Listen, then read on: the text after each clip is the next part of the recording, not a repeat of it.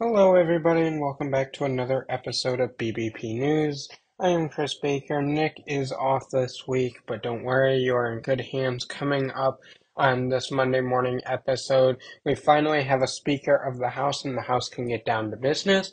And the December 2022 jobs report came out. But before we get into that, let's jump right into the weather.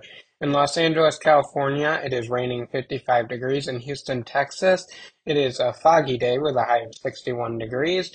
In Chicago, Illinois, it is mostly sunny, 38 degrees. And in New York City, it is cloudy, 39 degrees. So, as I was saying, we finally have a Speaker of the House. Kevin McCarthy is the Speaker for the 118th Congress.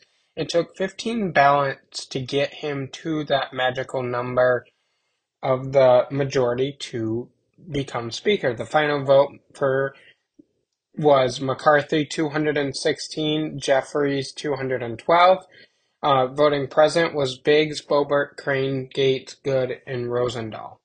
So you might be wondering, what did Representative Kevin McCarthy have to give up to win the votes for Speaker of the House? Here's the thing, we already know some of the concessions that he's made, but we won't know them all until the rules package is passed. But first you need to understand, every time we have a new Congress, we only get a new speaker with new committee assignments for those members, but we also get a new rules package. This includes a list of ground rules that governs how the House logistically will function until the end of 2024. It includes big things like how votes on the floor will be handled, all the way down to small things like what are the C-SPAN cameras allowed to show of the House floor.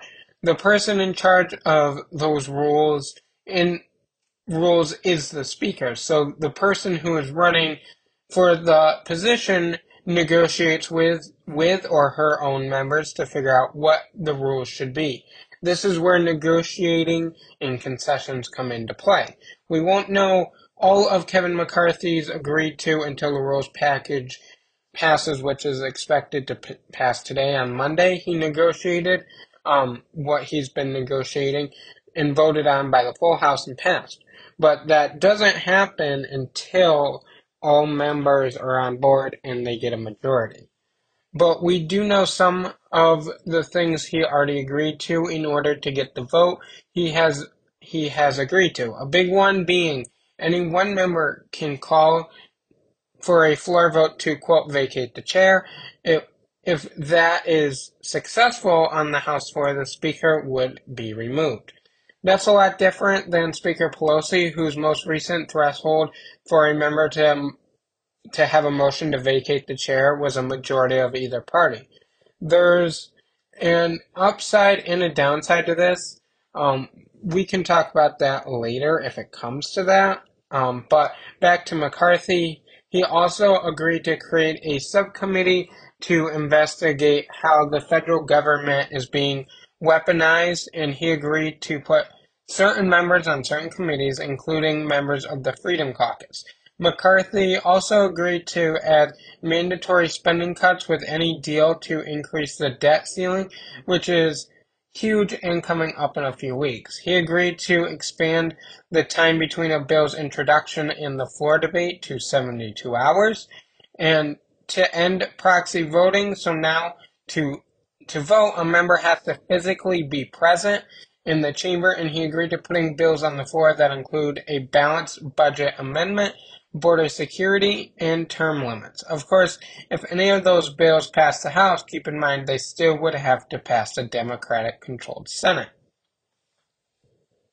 But looking at the U.S. economy, the U.S. economy added 223,000 jobs in December, even as some industries are experiencing a slowdown, which is exactly what the Federal Reserve wanted to see. They call it a Goldilocks report because it's not too cool and it's not too hot. The unemployment rate inched down to 3.5%, according to the latest data from the Bureau of Labor Statistics, hovering near long-time lows. December's market, the 24th straight month of robust, almost too hot job growth, that shifted the balance of power in the labor market, giving workers more options to seek better jobs and higher wages.